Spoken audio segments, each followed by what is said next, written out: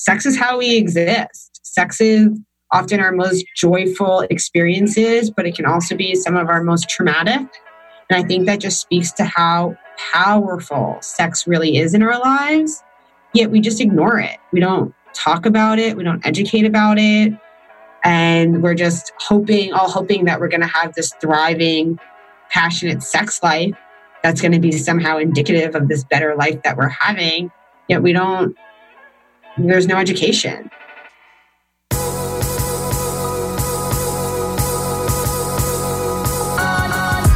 You're listening to the Almost 30 podcast, hosted by Krista Williams and Lindsay Simsick. Almost 30 started as a conversation about the transition from our 20s to our 30s. But then we realized life is full of transitions. So we expanded our mission. We are an intuition-led, wellness-focused lifestyle podcast that promises to deliver authentic conversations, diverse points of view, and insights rooted in optimism, growth, and intention. The Almost 30 Nation community is a group of purposeful dreamers who are smart, passionate, and always seeking the full potential in every aspect of their lives. At Almost 30, we're making magic together. We dream it, and then we do it. Thanks so much for tuning into the Almost 30 podcast. Here we go.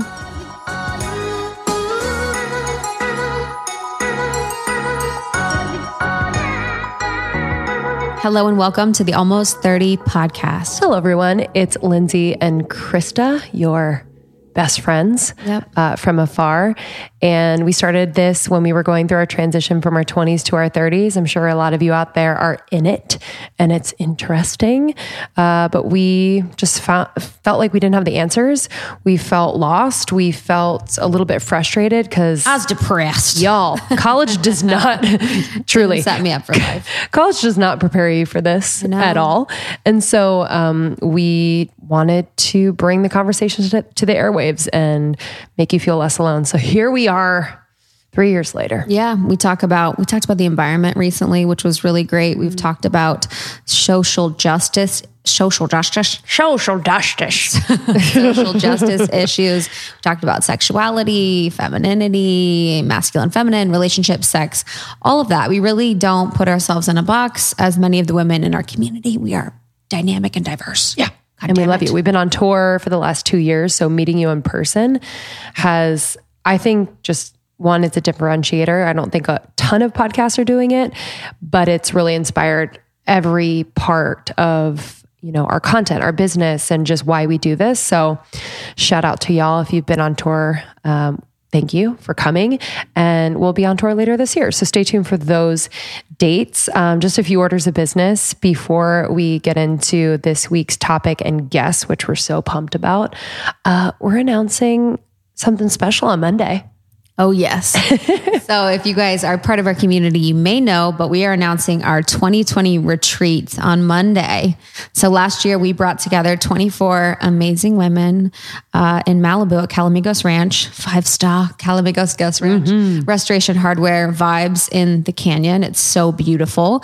And we had people like Shan Boody, Milana Snow. We did Reiki, astrology, breath work, relationships, health, wellness. We went to the pool. We went to the beach. We had amazing food, all of the things. It's Almost 30 and Friends. It is thoughtful and conscious. And we are pumped to launch it on Monday, baby. Yeah. So if you're interested, I can tell you from just keeping in touch with people who came last year that it was really impactful. They do Zoom calls. They literally connect with each other all the time. And so just learn more on our website, almost30podcast.com/retreat. And if you're called, I say come, it's going to be just such a blast. Yeah, it's going to be so much fun. So check the website, almost30podcast.com. We will have the retreat page on there with more information. There are payment plans for you.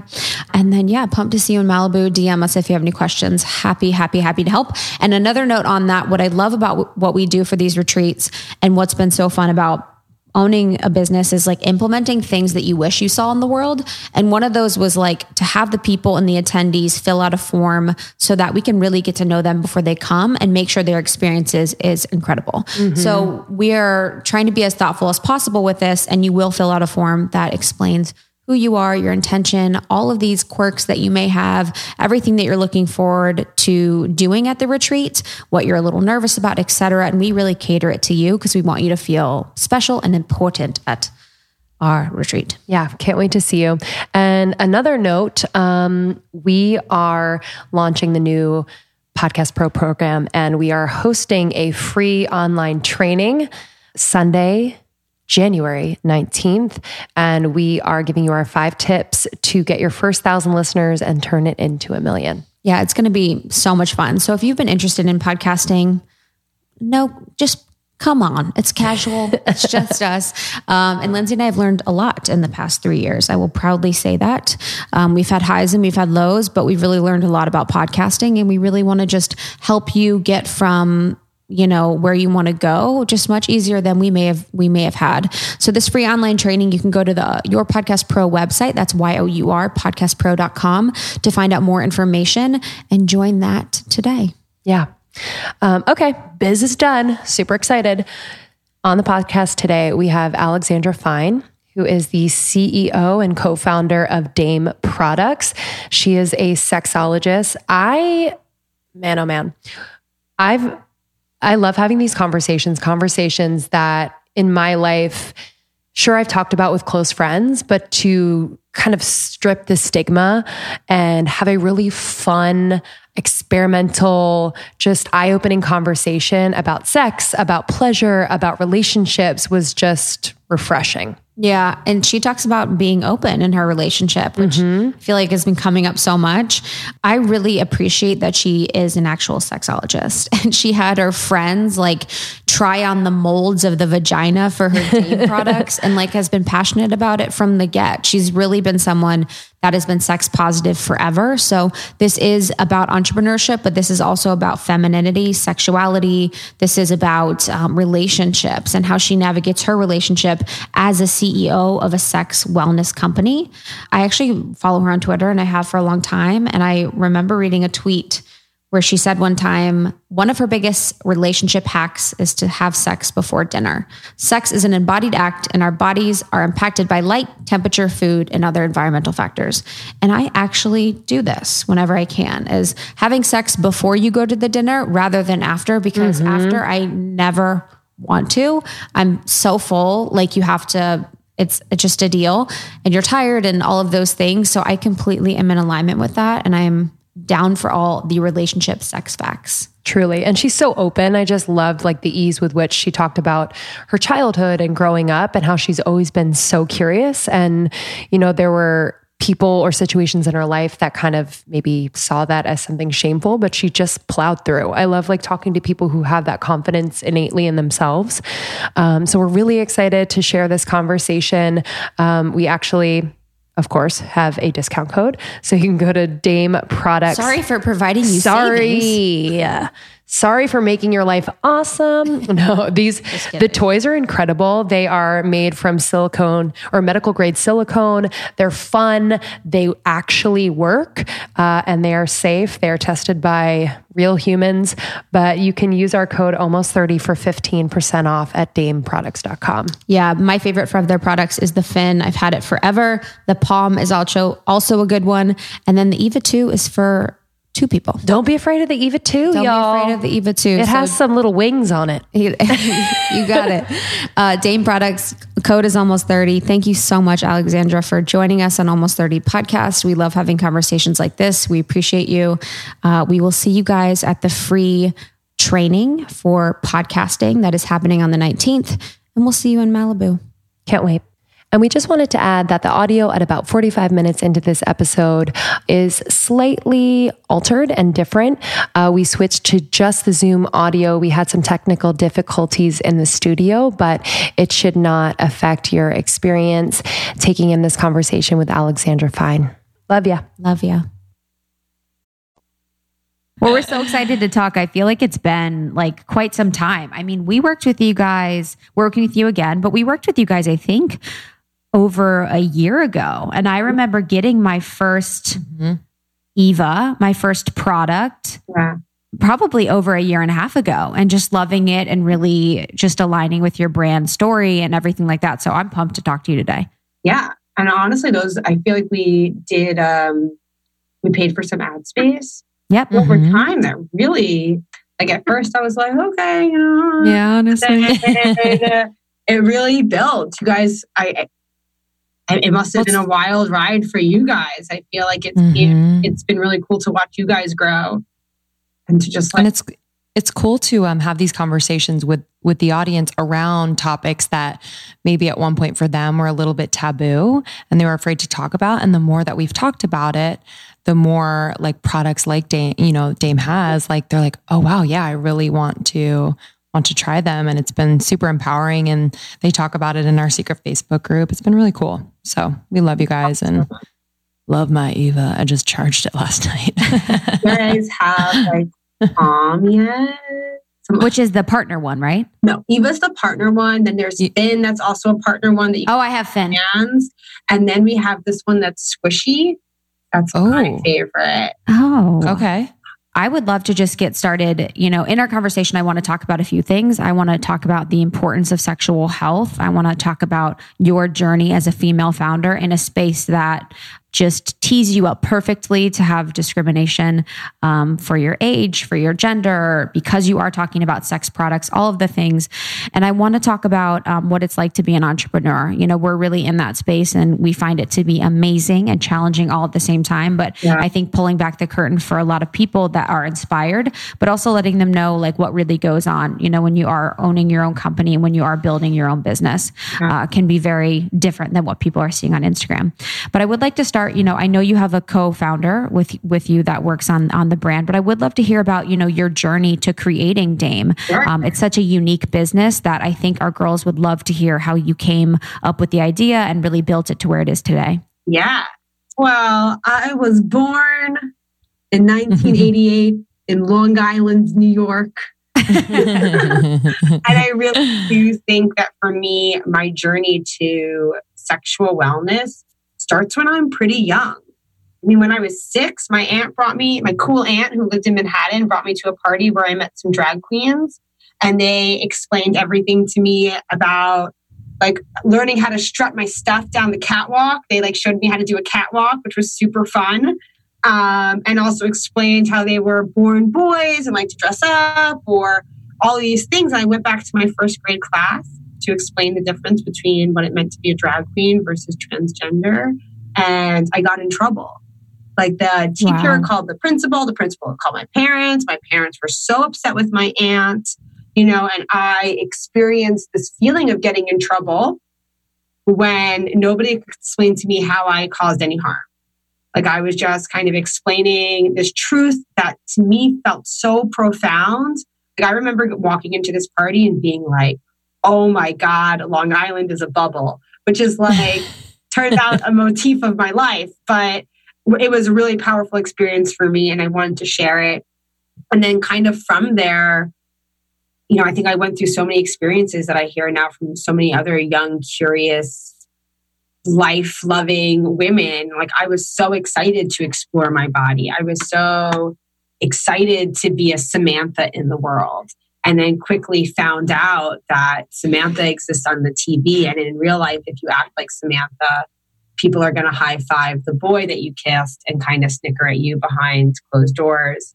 And I think that also really really sparked a fire in me of like loving this topic, trying to understand why sex both felt so empowering for me and so disempowering at the same time. Yeah, like how am I feeling both those things? And I just really wanted to explore it. I went to college, thought I wanted to be a sex therapist, ended up getting my master's in clinical psychology. Again, just so passionate about sexuality, but ultimately realized I was like way too impatient to be a therapist. I ended up working in consumer goods, selling all natural shampoo. And while I was there, I realized that I love entrepreneurship. And I'm going to talk about why, like, I felt like through entrepreneurship, I can make an impact in people's lives in a grander scale than maybe the depth, the smaller scale of therapy. So there's so many ways to be a therapist. And I just started making vibrators in my kitchen. All of my, yeah. I had this one crazy idea, which ended up being Eva for a hands-free clitoral vibrator that can be worn during sex. So I was looking at consumer goods. I felt like, oh my God, there's this huge consumer good category that fits right into my passion, which is toys for sex. The whole industry feels so out of date. And there are really interesting products. I knew that the products weren't solving the right problems. Like I was looking for a product that was easy to use with my partner, that provided clitoral stimulation in a way that didn't ask him to have a less than ideal experience. So we could both get all of the pleasure we wanted out of our sex. So I started making these vibrators and having my friends come over and try them. Eva is designed to stay nestled in the vulva. So it uses these bendable wings that move with your body to stay in place. And that was pretty hard to develop. So I had friends come over and try these things out and do like plies naked in front of me. So I have really great friends. Oh my God. I know. Love that. I mean, visual, like if you want to know if something works, seeing somebody interact with it is really the most effective way. And then I was really blessed to meet my co-founder, Janet, who went to MIT for mechanical engineering. She was also trying to start a sex toy company at the same time as me. And I think that really proves how lacking the industry is and how many women were interested or saw the opportunity there. It wasn't just me. So she took these crazy prototypes I was making, tried them at home and was like, I can make this for you. So she used to design 3D printers, and then we used those 3D printers to create prototypes that we had people test and try. We had about 70 couples test Eva before we went live on Indiegogo, which is a crowdfunding platform where we raised $575,000 in 45 days for our product. Wow. What was the goal? The goal was 50,000. So that was... What? That's insane. It was insane. I mean... What? It was funny because like people are like, did you, people are like, how were you surprised by this success? And like, yes, it was a runaway success campaign. So in some ways, like, I was hoping we were going to do $250,000. But on the flip side, like I had just been unemployed for the past 6 months working on this vibrator because I really believed it was a powerful thing that needed to exist in the world and was a good idea. So I was both so humbled and grateful that like people showed up and saw the vision that I was trying to create, and also did feel like people were like, were you surprised? And it's like a little bit, but I also really believed that this was a good idea. Yeah. So that's how we got started. Since then, we've just kind of been growing every year. Now we have about 7 different products, everything from vibrators designed for couples, vibrators designed for masturbation, to all natural lubricants and a body positioning pillow. And we're going to keep on expanding. We really want to be a holistic one-stop shop for all of your sexual needs. So stay tuned. So much to unpack. But I'd love I love how your vision and your passion for this industry and like the lack of products that were more like sex positive and female centered or focused. And like, I'm just curious, was there any like doubt and shame just because, you said your parents' reaction to, you talking about meeting, transgender people at a party in school was like, oh my God, like how could our child talk about that? So around this venture and this passion, did you have any pushback, and how did you, move forward? Because you seem like just like, hey, I'm doing this, like, yeah, please step aside. But for people out there who are doing something that maybe their family is like, whoa, what are you doing? How can they navigate that? Oh man, it's a tough question. So for me, by the time I started this business, I had already gotten my master's in clinical psychology with the hopes of being a sex therapist. So my parents were really comfortable with the part of my life that was pro-sex or sex positive. They like knew that was important to me. In fact, they were so happy that I'm Jewish. So they were so excited that I was becoming an entrepreneur instead of a therapist. They were like, my dad was like so excited. And like, I remember going to the country club and seeing my grandma while I was working on it. And she was sitting with all of her lady friends that they, play mahjong with. And she was like, Alexandra, what are you doing? And I was like, oh, well, I realized, oh my God, I'm about to explain to a bunch of 80 plus year old women what I do. And I was like, I'm starting a sex toy company. And it was dead silent.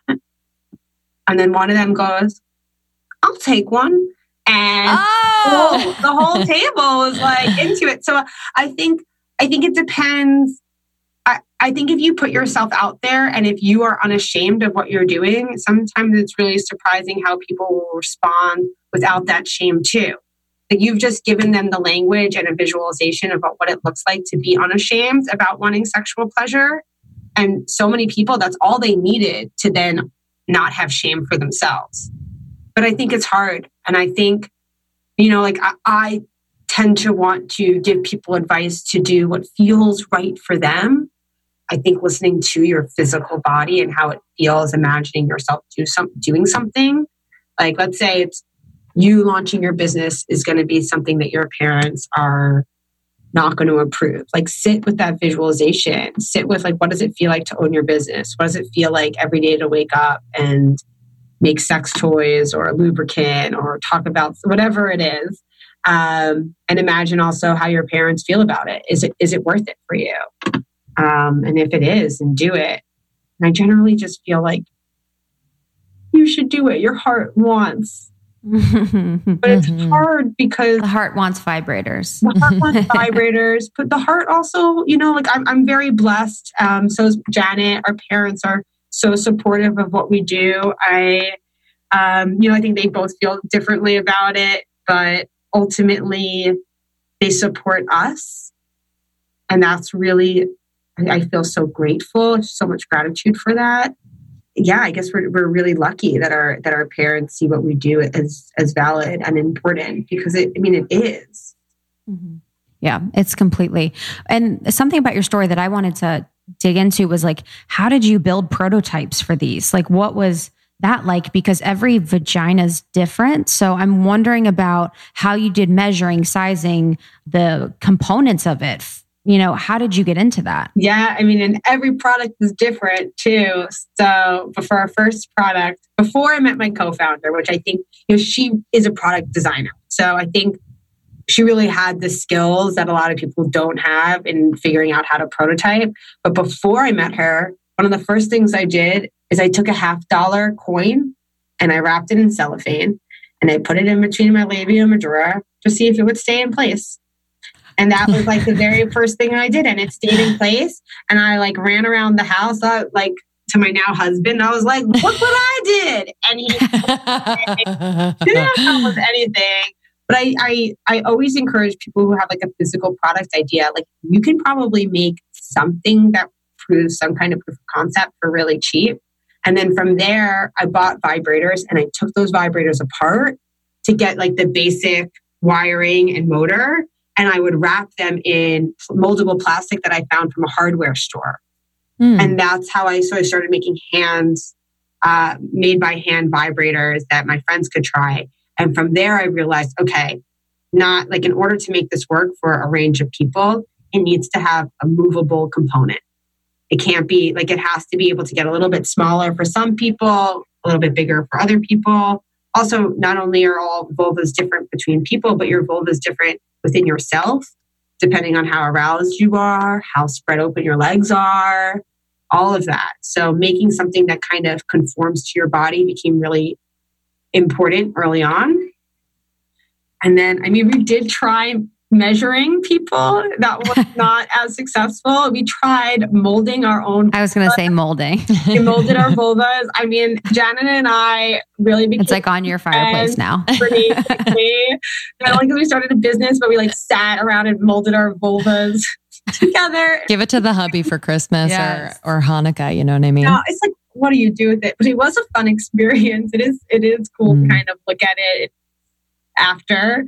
But the problem with those molds is they don't really move the way your body ends up really moving. So what Janet did was she just made all of these different prototypes that didn't work. They didn't vibrate. They were just the shape. So, and then we sent them out and people tried all of these different shapes so we could get some understanding of what stays in place and what doesn't before we made things that actually vibrated. Wow. Can you give us some like statistics on like the current state of how often women experience pleasure, orgasms? Are women masturbating? Are they using vibrators? And also the benefits, because not to be devil's advocate whatsoever, but we had a conversation a couple years ago on the podcast, and her opinion was that the overstimulation of that area could, inhibit pleasure during sex and all of these things. So I just love your take on that as well. Yeah, sure. So I think like to back up just like the state of pleasure, we have a really great blog post that I wish I could remember all the stats from right now, but there's a lot of research that shows that women are experiencing overall less sexual pleasure than men, whether we quantify that in like the orgasm gap, which there's research that suggests that men are twice as likely to have an orgasm than women, especially in hookup culture, especially if it's earlier on in a relationship. And then there's also like my favorite study to point to is one where they asked people how pleasurable sex has been in the past year. And women were 4 times more likely than men to say that sex has been not at all pleasurable in the past year. And I think that really speaks to just the entitlement I think people feel as far as, is sex even supposed to feel pleasurable for me? And I think that there are a lot of women who they don't think it could feel better. So they're not even trying to make it feel better. And that's because a lot of the conversations we have, like men are never told that sex might feel painful for them, but women do think that sex might feel painful for them. And it might, but it also doesn't have to. I think that just there's more pain for women often in sex. So there's that. About 70% of women need clitoral stimulation in order to have an orgasm, which is something that I can't believe we don't educate on. So creating products that provide that stimulation has been key to what we do, even though internal stimulation is amazing as well. And then there was like the second part of those questions, which was... So the idea that, overstimulating that area could kind of desensitize that area for sex. So meaning if you're not using a partner positive vibrator, what your thoughts are on that, or if there's any like science behind that. Yeah. So the research that I'm familiar with does show that there's been no desensitization of the nerve endings from vibrator use in like over long term. So short term, yes. If you sit on your hand for a long time, your hand's going to go numb. If you use a vibrator for a long time, like your body, that's kind of sometimes why even in BDSM where they flog before they spank, you actually can kind of almost warm up your nerve endings and they dampen over time. But that's really short term. It's not a long-term sensation, numbing, but you can kind of numb yourself out during a session. I do also think that when it comes to sex, but when it comes to any type of like pleasure reward system with your brain, if something is giving you pleasure and you're doing something, you're going to start creating a habit to have that experience over and over again. So I do think that if you keep on using a vibrator and you use it in this one position consistently, and that's the only way you orgasm, there's a good chance that might become the only way you really can access an orgasm. And it's not because you're using a vibrator, it's because you're creating a connection because you're creating a habit, and a really strong habit because it has so much pleasure that's tied to it. So I always encourage people to change up their masturbation routine. What does that look like? So that means look, whether it's making sure you're not watching the same category on Pornhub over and over again, if you're watching Pornhub, to trying different products, sometimes using a vibrator, sometimes not using a vibrator, masturbating on your stomach versus your back. I think it's just about having diversity in your routine. I mean, and also, hey, if every time your partner eats you out, you have an orgasm and you want to, and that works for you, that's great. That works for you. But I do think that we can continue to learn how to have pleasure in different ways and I think it's a worthwhile thing to explore. Yeah. What was your journey of exploring your body and getting to know your body?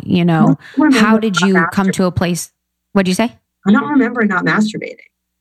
Like I literally, I was talking about this the other day, and we were going around. Everybody was talking about the first time they masturbated, and I had. Is that how we start meetings at Dame HQ? Yeah, that's how we do it. And we had one person who was saying like they really remember being like, "I'm going to masturbate today. I am going to figure this vulva out," you know, and having like this real clear intention with that experience versus people who, you know, were climbing a rope in gym class or doing something that stimulated them and they discovered something in that way. I remember being as young as 6 and using my stuffed animals as things I was rubbing myself up against. Classic. Yeah, but it's only been, like, I don't even think when it's funny because I can say that so casually now, but I think like 5-10 years ago, it was hard to admit, like, yeah, I used to hump the poop out of Fluffy. Like, yeah, it was a security toy, but like what kind of security it was giving me, my mom did not know. But it turns out it's like a really common thing that a lot of young girls do. But even I like had shame around talking about those things out loud. Anyway, so that was definitely a part of my journey, was discovering pleasure in my body from a pretty young age and enjoying that, and even enjoying like I knew it was bad and I kind of liked that too. You know, it's fun to be bad. And for me, I think kind of coming into my own, and I'm still learning. Like I'm learning how to just enjoy the pleasure simply for the pleasure's sake. I still find myself really in fantasy land. Really like wanting to, I'm married now. We've been together for 8 years, and my husband and I will sit around and just talk about how, like, you know, like you meet a new person and there's so much tingles there. And it's really, you can't sustain that. I think it's kind of challenging to sustain because you know each other. When somebody touches you for the first time, the way that it impacts your parasympathetic nervous system is simply just going to be different than when you know them, because your body isn't going to have the same reaction because they feel more comfortable with that touch. So like, how do we keep that spark alive? And for me, it's learning how to not get so caught up in the, oh my God, how is he going to touch me? What's going to happen? Yada, yada, yada. But just enjoying the actual sensation of pleasure as it's happening. And that is easier said than done. I definitely feel like I'm on a lifelong journey of like, I don't think when people are like, oh, you're a sexpert. Like, I don't feel like I'll ever be a sexpert.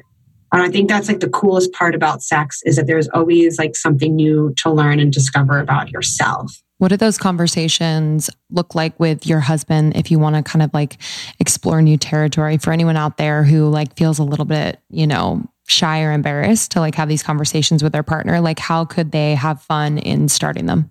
Yeah. So for me, now it's funny because it's like, I thought this was such a unique experience, but now I've heard so many other people have the same experience, which is I was never really interested in monogamy. I was always interested in both genders.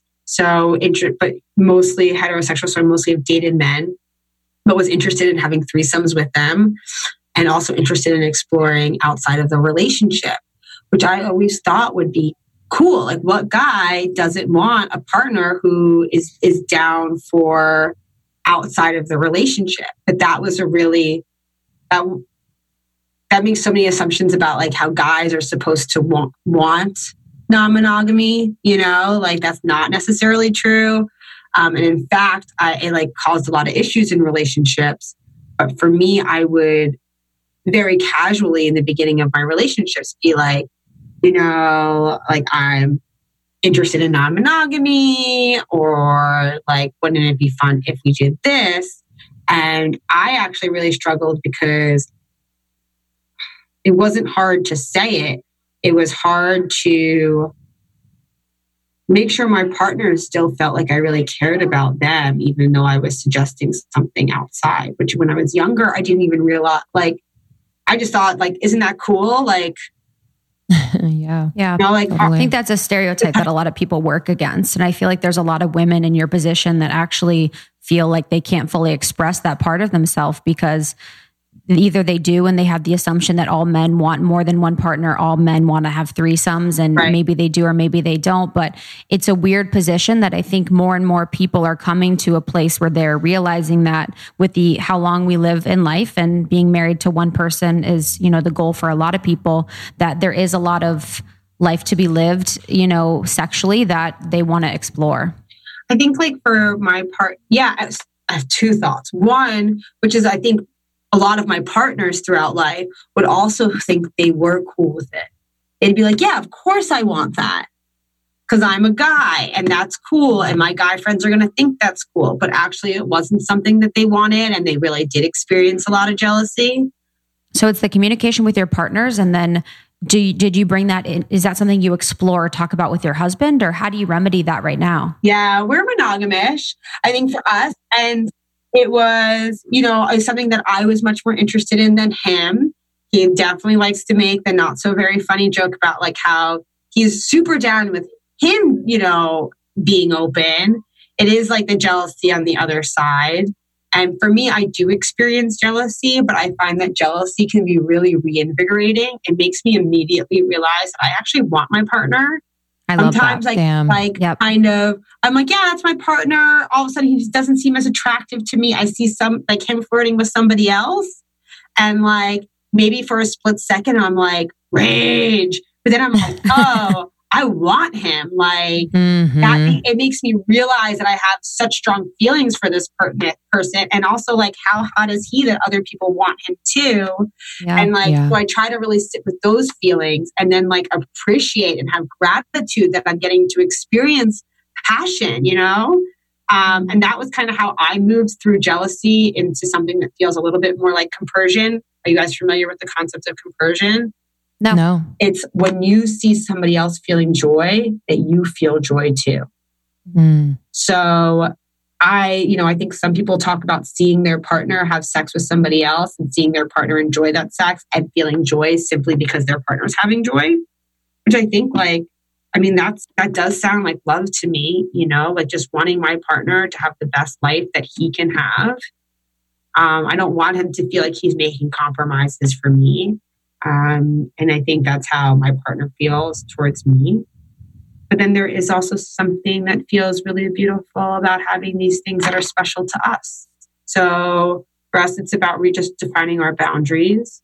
We tend to take if we're not in the same city approach, I think. And also we're really open with like just letting each other flirt and seeing where the night goes. I think neither one of us wants to have that feeling like they met somebody and they could have had this really fun night, but they're married. So they feel like they can't talk to the person because they had energy, or like you have to like I want him to just enjoy his life as much as he can and like expand. And I think, you know, he mostly feels that way too. And I don't know. So that's how we approach it. And it's kind of an ongoing conversation. But I also feel like, look, I'm setting myself up to never, I don't want to say to never, because I feel like that means it'll happen somehow. But it's hard.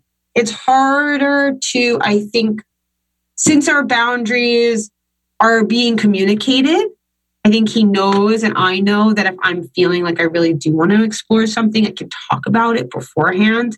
I feel like we're less likely to lie to each other or cheat on each other because we have compassion for each other's feelings outside of that. And we don't conflate our desires for other things with us not feeling inspired by each other. I think those are wow. Right. Yeah, wow. It's so interesting and inspiring in that way to keep like a relationship super dynamic. And that could look different for everyone. So it looks that way for you, and someone might not be able to do what you guys do, but it might be able to make it dynamic in another way.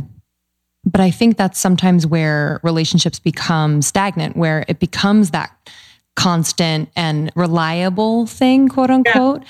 But then we tend to not give it enough attention and almost like review, for lack of a better term. And so it just, I think loses that passion and that fire.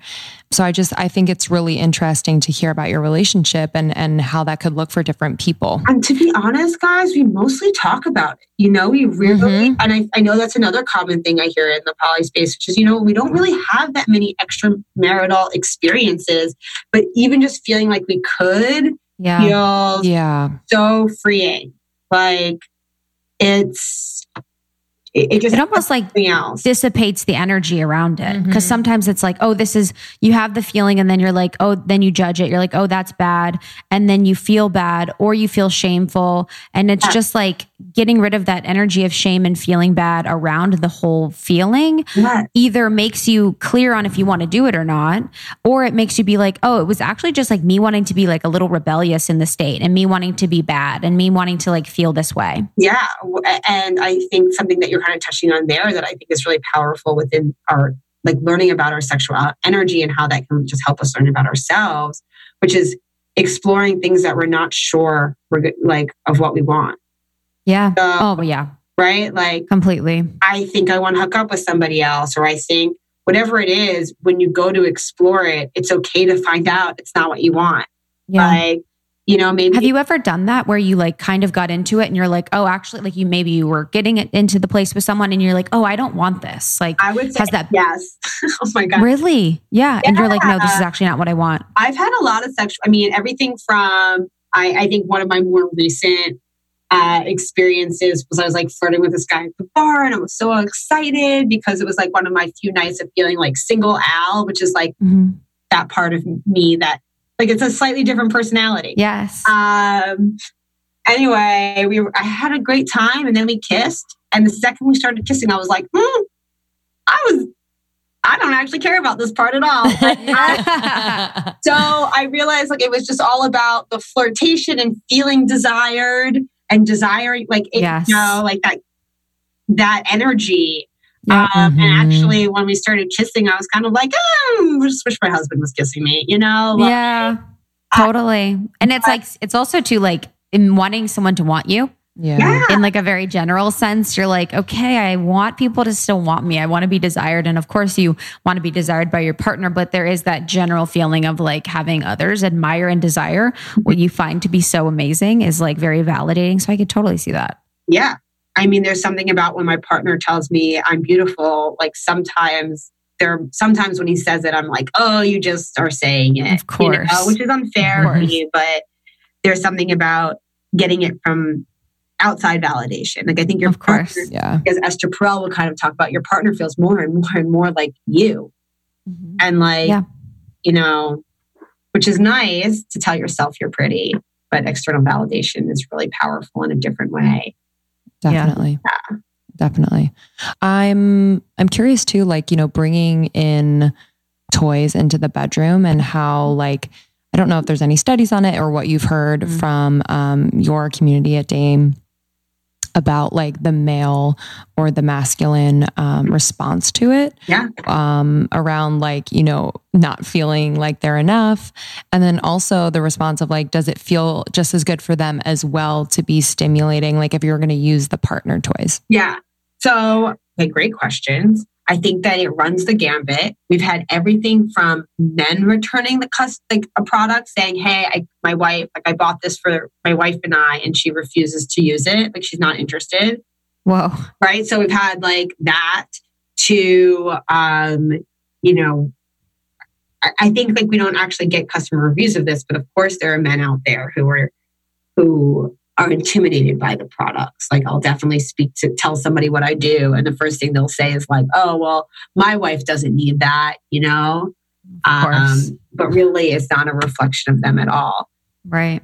I think that there is a surprising amount of men out there who buy these products for their partners and are really interested in seeing their partners enjoy sex. So it just happens in all the different ways. I think there's probably some strong polarity, but I don't have any research to support that. Meaning like there are definitely men out there who are like the kind of guys that would literally buy these products because they want their partners to enjoy and they love using that to see the results.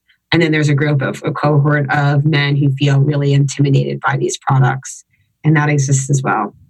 And then as far as the way these products feel for them, a lot of men really do like vibration. There are some products out there that are designed to give vibration to both partners. Our toys are not as much so. I guess Finn, you can really use it anywhere on anybody's body. It's a little handheld bullet vibrator that you can wear on your fingertips. So like anybody can explore that. My partner really likes that on his nipples. So some guys really like it on their balls and some guys do not. But then say like Eva is designed primarily to give clitoris stimulation.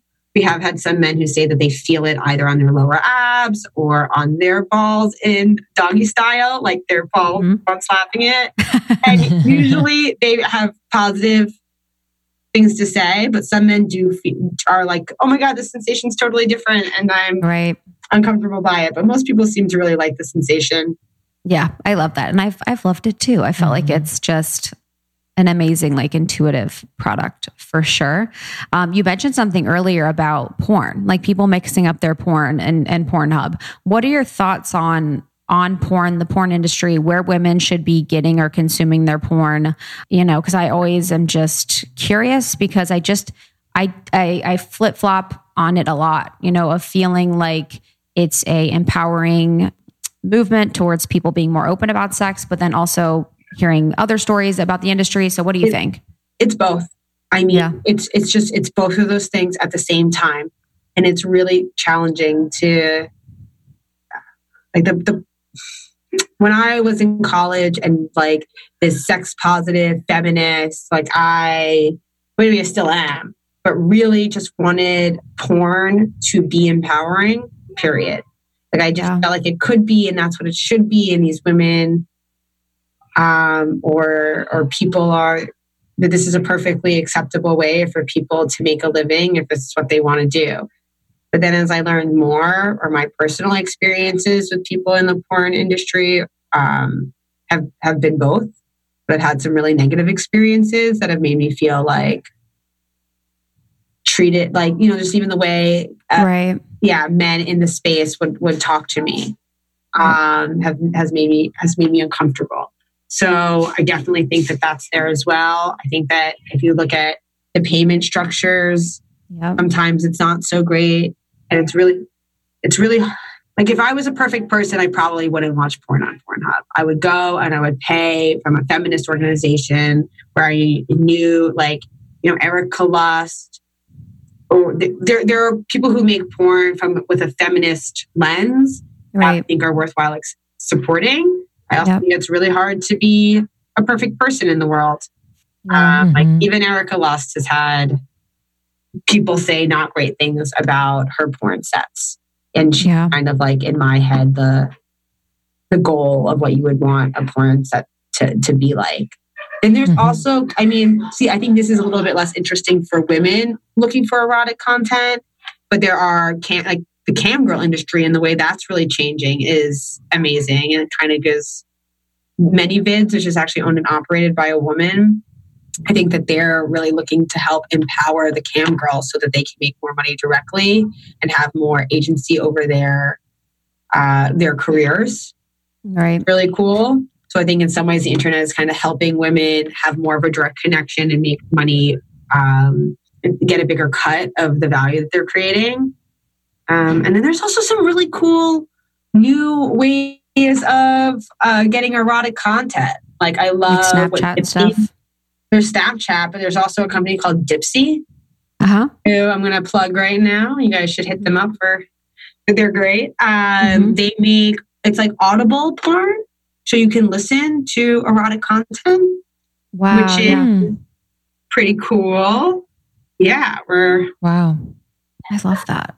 The audio is cool. And I think, you know, in the Facebook group, we should all kind of share if you guys have any feminist porn sites or sites that you feel like are thoughtful in that area. We know of some like Lady Cheeky, Pink Label TV, stuff like that. But I think it would be smart to kind of dig into that because And I actually want to do a full episode on the porn industry and sort of the drug use of some of the women, of like underage porn, of like the discrimination of people just taking advantage of people. You know, there's so much that's going on that needs to be looked at. And because it is the sex industry, people assume that that's normal, or people assume that that is just par for the course. But I think that we could be safer and more thoughtful about it. You know, not I'm supporting the industry, of course, but I think that we just need to be thoughtful for the women that are in it, and hopefully they're not being taken advantage of. I totally agree. I think that also, like, because whenever there's an industry that's viewed as like a shadow industry or something that is like exactly bad, it allows for bad things to happen there. Totally. Yep. To just go out and blindly support the porn industry, you actually might end up hurt. Like it's not cut and dry. And like I was saying, it's both so empowering and it can be so harmful at the same time, or definitely has been harmful. Sometimes I feel like there's the view within the porn industry that's like, we all need to support it and we all need to believe in it because it is now being turned into like a thought as like a feminist movement to support women enjoying sex. But sometimes I think that people force others to believe that thought. And if people want to disagree with the porn industry, I think that there is safety, and they should also be able to free their speech that way if they are against porn, if they do not agree in porn. But overall, we should all come together in the agreement that people should be paid fairly. It should be, the hours should be regulated. Like we should have more of a say in regulating the industry because it is so big. And I also think that doing mental health checks and like whatever, you know, it is an intense career. Yes, of course. Physical and all of those things. And also, I just think sex work in general, it's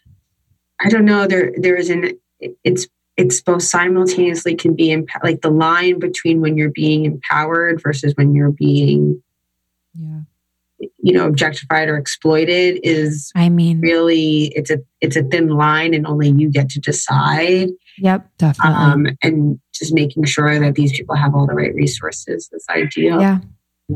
I actually just wanted to make a point about the intersection that you talk about, which I think about quite often, is like that this is my life, is like the duality of everything. So thinking about being sexually empowered, but also where are you acting like you're empowered, but you're actually just conditioned to be sexual. And then, you know, there's just so much that goes into sexuality. It is one of the most like layered topics of all time. And how do you manage that? Like, do you educate yourself? Do you continue conversations with you and your team? Like, how do you work through all the different narratives that we are told to in the sexual arena? It's hard. I mean, I think like our favorite word here at Dame Product is nuance, because it is always nuanced. There is rarely a cut and dry answer to the questions that were being asked. Like, I think what you had just suggested is such a powerful question. Like, if you feel empowered, but other people think that they're exploiting you, are you empowered? You know, like there's no easy answer to that. So, but it's fun to think about. I mean, I think that the nuances and the layering is what makes the topic so fascinating and so intriguing and powerful. I mean, sex is how we exist. Sex is often our most joyful experiences, but it can also be some of our most traumatic. And I think that just speaks to how powerful sex really is in our lives, yet we just ignore it. We don't talk about it. We don't educate about it. And we're just hoping that we're going to have this thriving, passionate sex life that's going to be somehow indicative of this better life that we're having. Yet there's no education, you know, hence Dame's blog and a lot of the work that we do is like, we realized like one of the things that we do that's really special in the space is we have a big community called Dame Labs, and we test all of our products with real people before they get developed. And one of the things we've learned through there is literally just having the conversations so we can find out what products we need to make is challenging in and of itself. We don't have the lexicon. We, you know, struggle to communicate our sexual needs. So, you know, that Labs has actually become this really powerful just community of people who are interested in educating each other and expressing their challenges. So it's also a secret Facebook group too. Yeah. And for our girls. And what would surprise people about the benefits of having, a consistent, kind of sexual, like private or with your partner, that routine? That sounds boring. You know what I mean? Like benefits to your health. Definitely. I mean, so having orgasms and masturbating are correlated with just overall higher quality of life, more sexual pleasure in your interpersonal sex life, lower stress. It can actually boost your immune system. Some research has shown that masturbation is correlated with a decrease in certain cancers. But I think it's like, what does it look like in life when you have an urge and you satisfy that urge? If you have a desire or a need and then you express that need and you fulfill that need, that is what thriving feels like. And sex is a desire and need that we have. And I think fulfilling it helps us thrive. Yeah, it's so interesting because it's like sex is related to stress. So your ability to de-stress, stress is related to so many different, issues related to health and mental wellness. So there's that point. And then sex is also related to connection and connection with others, connection with people that you love. So the fact that it touches on a lot of different points that are related to healthy, it's just, again, such a nuanced place, but I really do believe in all the benefits that, see within it. I think even the things you just mentioned are connected because when you're stressed, sometimes it's harder to stay present with yourself or your partner to then feel sexy and stay in that sexy present moment without starting to think about the to-do list or the email that you didn't respond to. And then it prevents you from connecting. So they're actually really all related. I like to tell people that I think masturbation is our most natural form of meditation. Like it's a movement practice that your body urges you to do that forces you to stay in your body, like turn off the rest of your day and become really present, even if it's within your fantasy lands, and have a moment just for yourself, which I think is really powerful. I definitely find on my days that I really can't meditate that masturbating is a nice little way of getting there. If I really can't turn off my brain, using a vibrator can help me. Yeah. I mean, and then it's wild too, because like, we are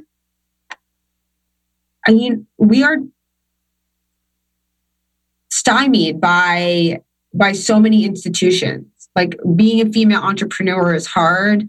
Being a female entrepreneur in this category is particularly difficult. Everything from not being able to run advertisements on Facebook to I've had office loans denied because of what we do.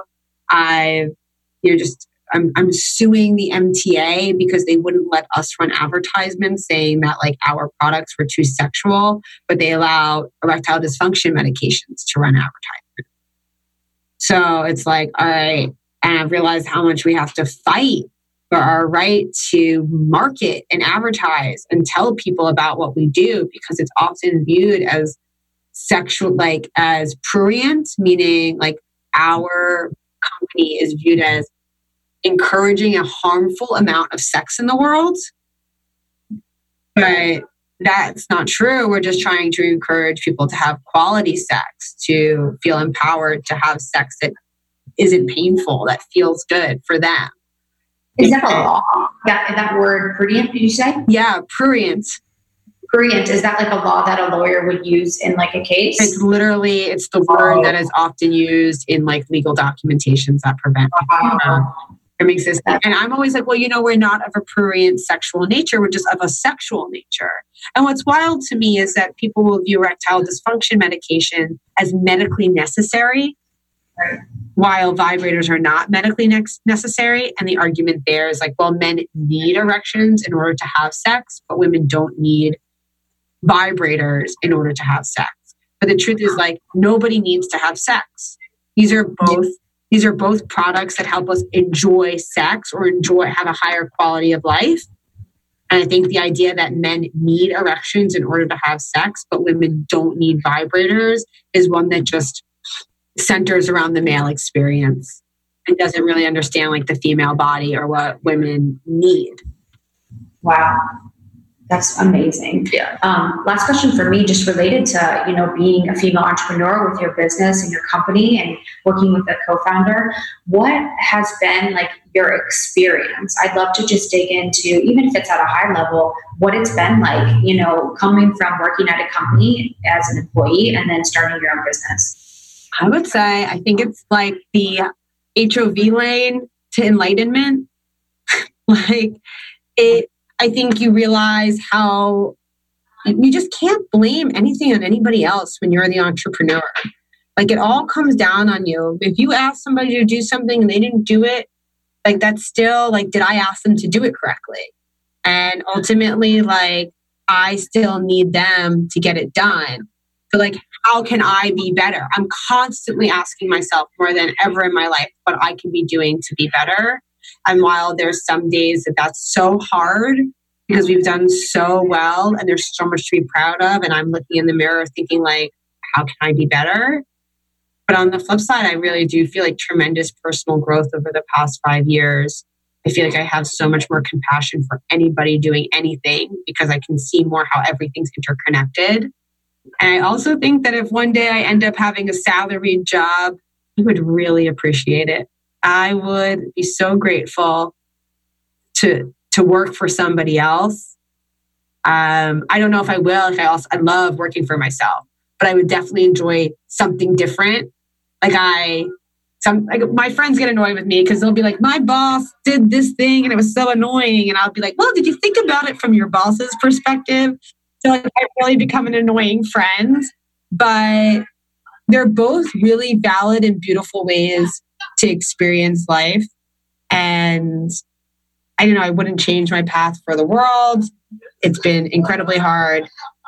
And I do think it's been a really powerful way of growing. And as entrepreneurs too, it's just like really nice to meet others and just how you're humbled by managing a team and owning a business and connecting with your community and also empowered. And it's a really fun and growth-filled roller coaster. It really is a roller coaster. And I think feeling humbled is always, there are always so many moments where I just feel so humbled by what we're doing. Yeah. Yeah. Definitely. How can our community find you and find Dame Products? Yeah, so we're dameproducts.com. We're Dame Products on all of the internet. So Instagram, Facebook, wherever. I am a fine human on Instagram. My content, because I'm Alex Fine and I'm a human. I'm not very good on Instagram though, so I don't even know why I put it out there. But if you want to follow along in my journey, that's where you can find me.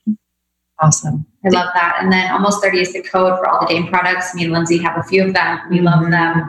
They're so easy to use, gorgeous, and just get the job done. This has been so much fun. I'm really just excited and inspired by you. And I found our conversation just to be exactly what I needed. You're so good on podcasts and on camera. And I wish people could see your face, but thank you so much for taking the time this afternoon. I can't wait to see you when you come to LA. We can, have coffee and we can get more products from you. What? I got to get you guys a positioning pillow. Those are like, I will use it for probably just sleep. It's great. It's not great for sleeping, but it's great for eating off of because it's easy to clean. Is it like a triangle? It's a triangle, but it's too hard to really sleep on because it's got to like lift your hips up. Right? Use it for their laptops all the time. All the time. Those girls that are like, I don't want to have sex. I'm going to use it for my laptop. It's a great tool to have in your life. There's so many ways you can use it. All right. Love it. You're a genius. You're a genius. Thank you so much for being here. It was a blast, and we will see you soon. Yeah. See you soon. Bye, girl. Bye.